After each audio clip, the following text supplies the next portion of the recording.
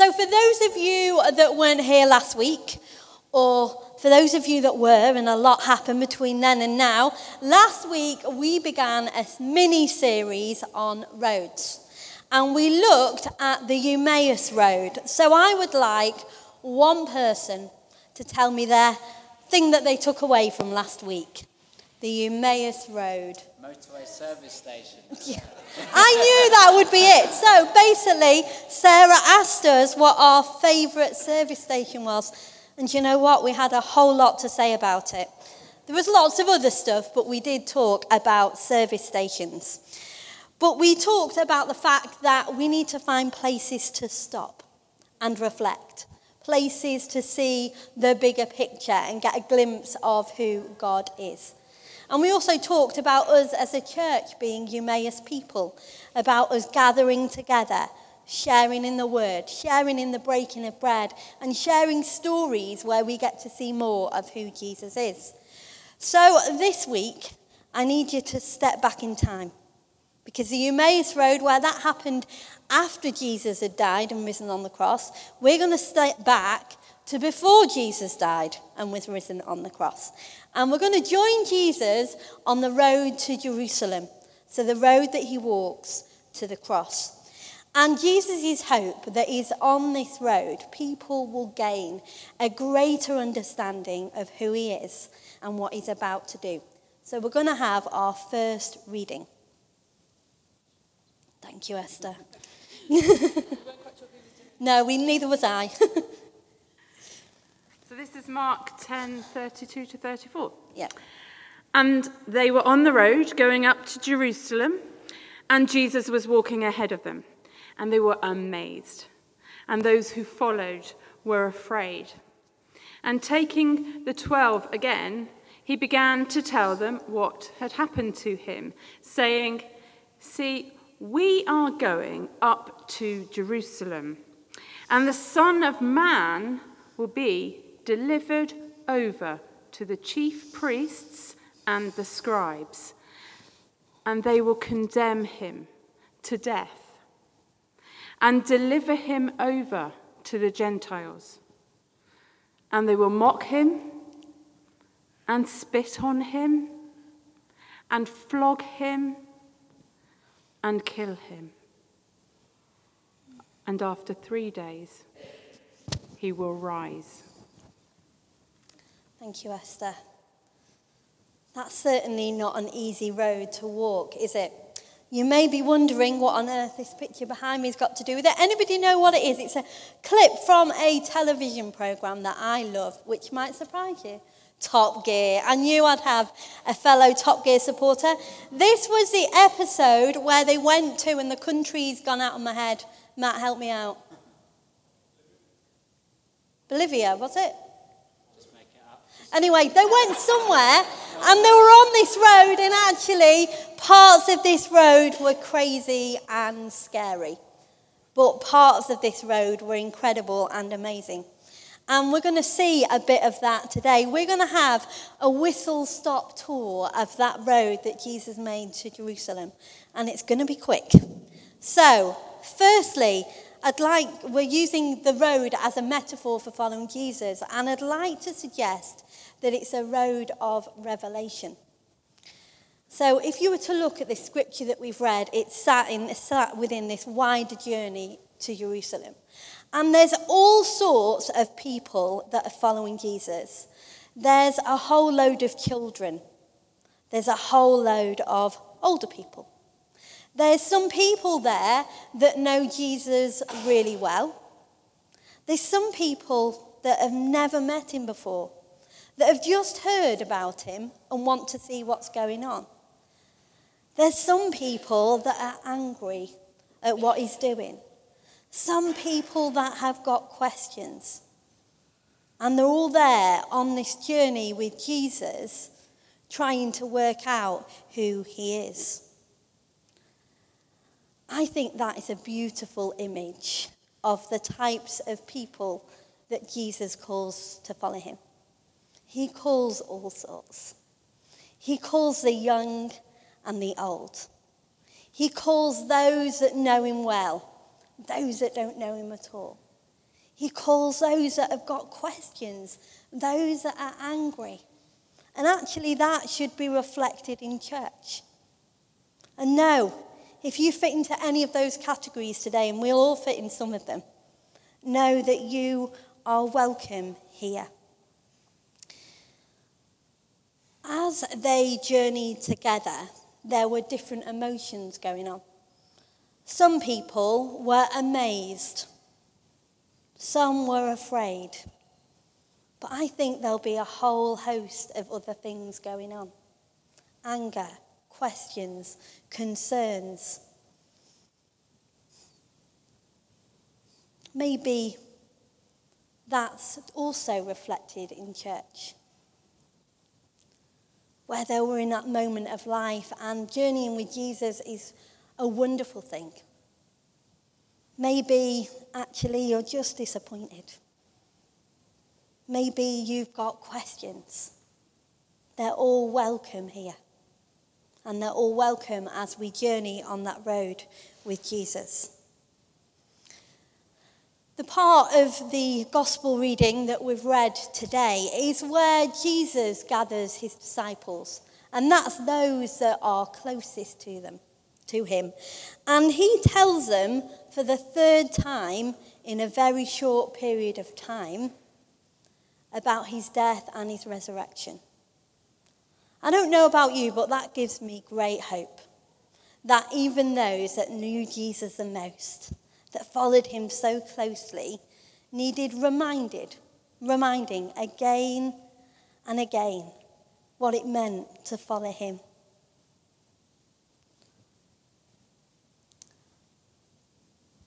I think that the road of revelation, this road that we walk with Jesus, doesn't end.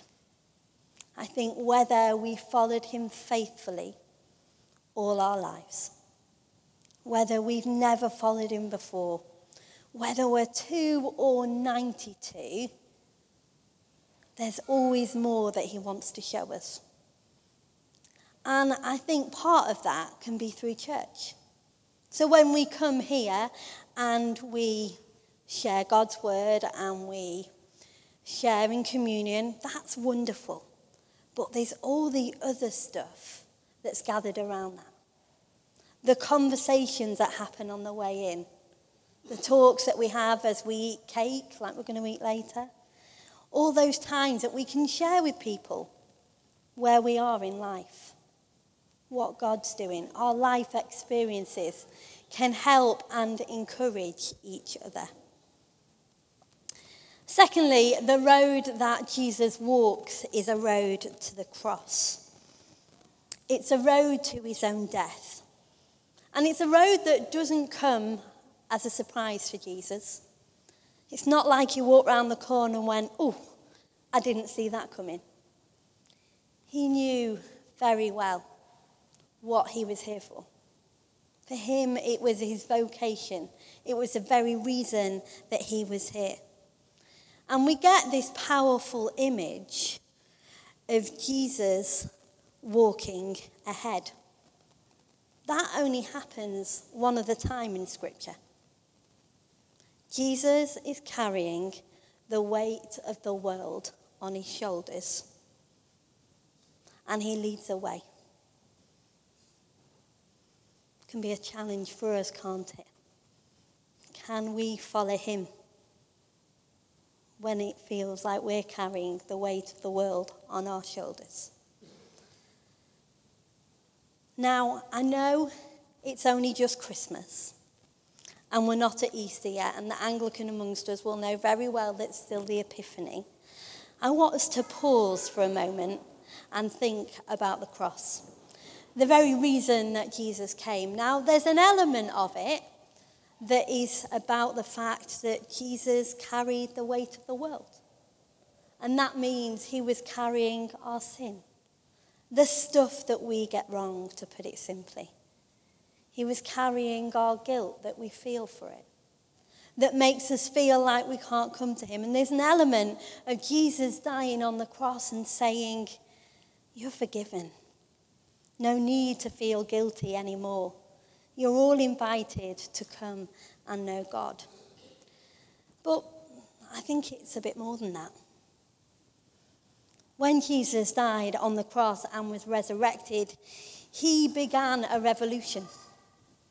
Because he changed the world then, but he also changes the world now. The very reason that God created humans, people like me and you, was to reflect God's truth and light. And people, and perhaps people today, were just not doing a very good job of that.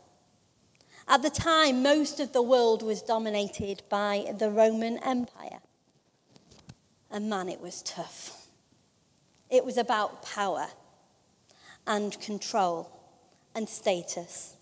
It was a dog-eat-dog world. The rich got rich and the poor got poorer. Now, I'll leave you to make your own conclusions about whether that looks like that today. But as Jesus died on the cross and he was resurrected, he was pointing to a different empire, to a different kingdom. He was pointing people to God's kingdom, which wasn't about control, but about freedom. That wasn't about status, but the fact that everybody is equal. That was about service, sacrifice, and love. Something which just totally turned the world's understanding of power and authority on its head. It was a political statement. It subverted and challenged the community at that time. There's a wonderful man called N.T. Wright. I'm getting some nods. Some of you will know who he is, some of you won't. If you want to find out more about him, YouTube him, Google him. But he says this.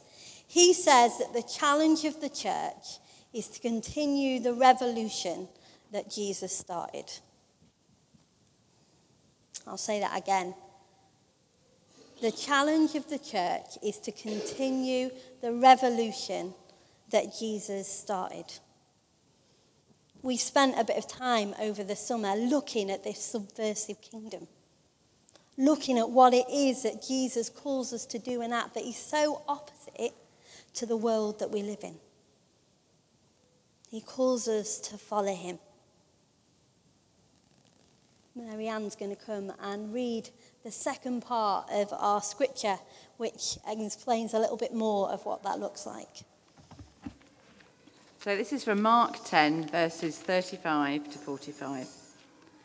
Then James and John, the sons of Zebedee, came to him.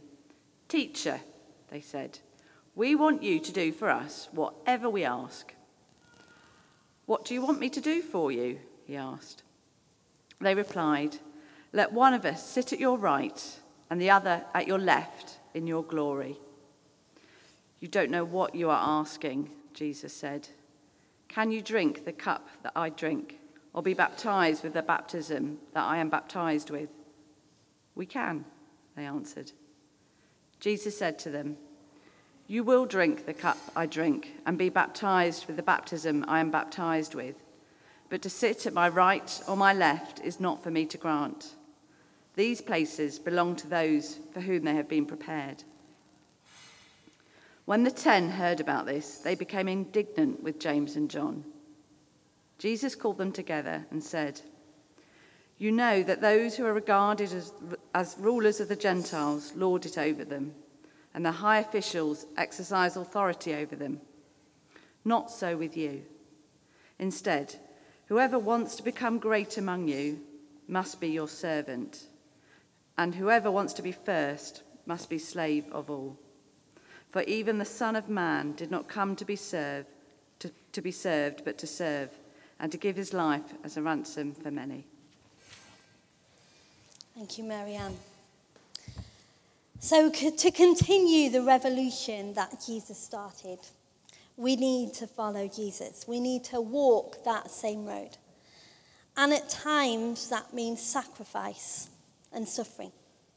At times it means subverting and challenging the systems in which we live. It'd be quite nice if we got to pick and choose what parts of following Jesus we wanted. His strength, his courage, his peace, his offer of an eternal life. How do we feel about the other stuff? That actually part of what we're called to do is sacrificial. That part of what we're called to do will mean that we suffer.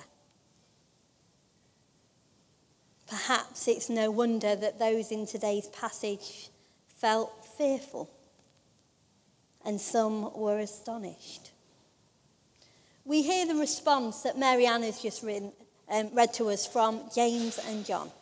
Now, they're two of the disciples who followed Jesus, and they have heard time and time again Jesus talk about his death and resurrection. But they've just not quite got it. I think they probably see it as some almost picture, some illustration. You know, life's going to be tough, but it's all right, guys. We'll come out top on the end. Because they're waiting for somebody who's going to come and restore political power to their people. They're looking for somebody that's going to conquer the Romans, and they want to be right there by his side, sharing in his glory when he does it. Where Jesus is on a march of suffering and death, and he's wanting to glorify God, his Father, and not himself. James and John turn to Jesus and they ask him to do whatever we want. They say, Jesus, will you do whatever we ask of you? They're in it for what they can get. Now, I don't know about you, but sometimes when I look at my prayer life, it can feel like a list of needs and wants. Maybe it feels a bit like being in it for what we can get. And actually, the heart of the Christian message isn't about what we can get. It's about what we can give. They turn to Jesus and they say to him that they want to share in his glory. They were focused on their glory and not his. I wonder if there's times in our lives and in our church where we focus on our goodness. Do we give him the glory? Do we acknowledge him for all that he's done? Because the greatest act of giving and the greatest act of glory is seen when Jesus dies on the cross. And then there's also this incredible thing. There's so much to say, but I can't. And so I'm going to begin to wrap up. But there's something there about when we live a sacrificial life. When we suffer, it can be used in such an incredible way for good. In a way that only God can do. In a way that kind of gives glimpses of where God might be. That people recognize some strength or faith or trust in somebody. The final image that we're left with in the passage that Mary Ann read was Jesus calling those who follow him to be last and not first. Not to fight for power and position. Not to put others before ourselves. So we're called to continue this life with Jesus. A life where we always learn more. A life which means walking that path towards a cross, which can contain suffering and sacrifice. But it's also about living a life that is subversive, that challenges the systems of our time.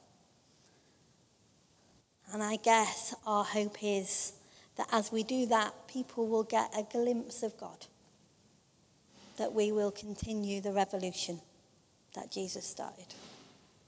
Let us pray. Lord, we thank you that you call us to walk the road with you. And we pray that you would help us to do that. Lord, that we would come to you with our hopes and our excitements and our joys, but also our questions and our frustrations. Lord, we thank you for the power of the cross and for all that it means. And we pray, Lord, that you would give us a better understanding of that.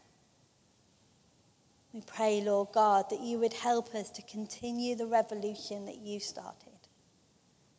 That through our lives, as at times we walk a life that's sacrificial, a life in which we suffer, a life that is so opposite to the world we live in, we just pray that others would get a glimpse of who you are. Amen.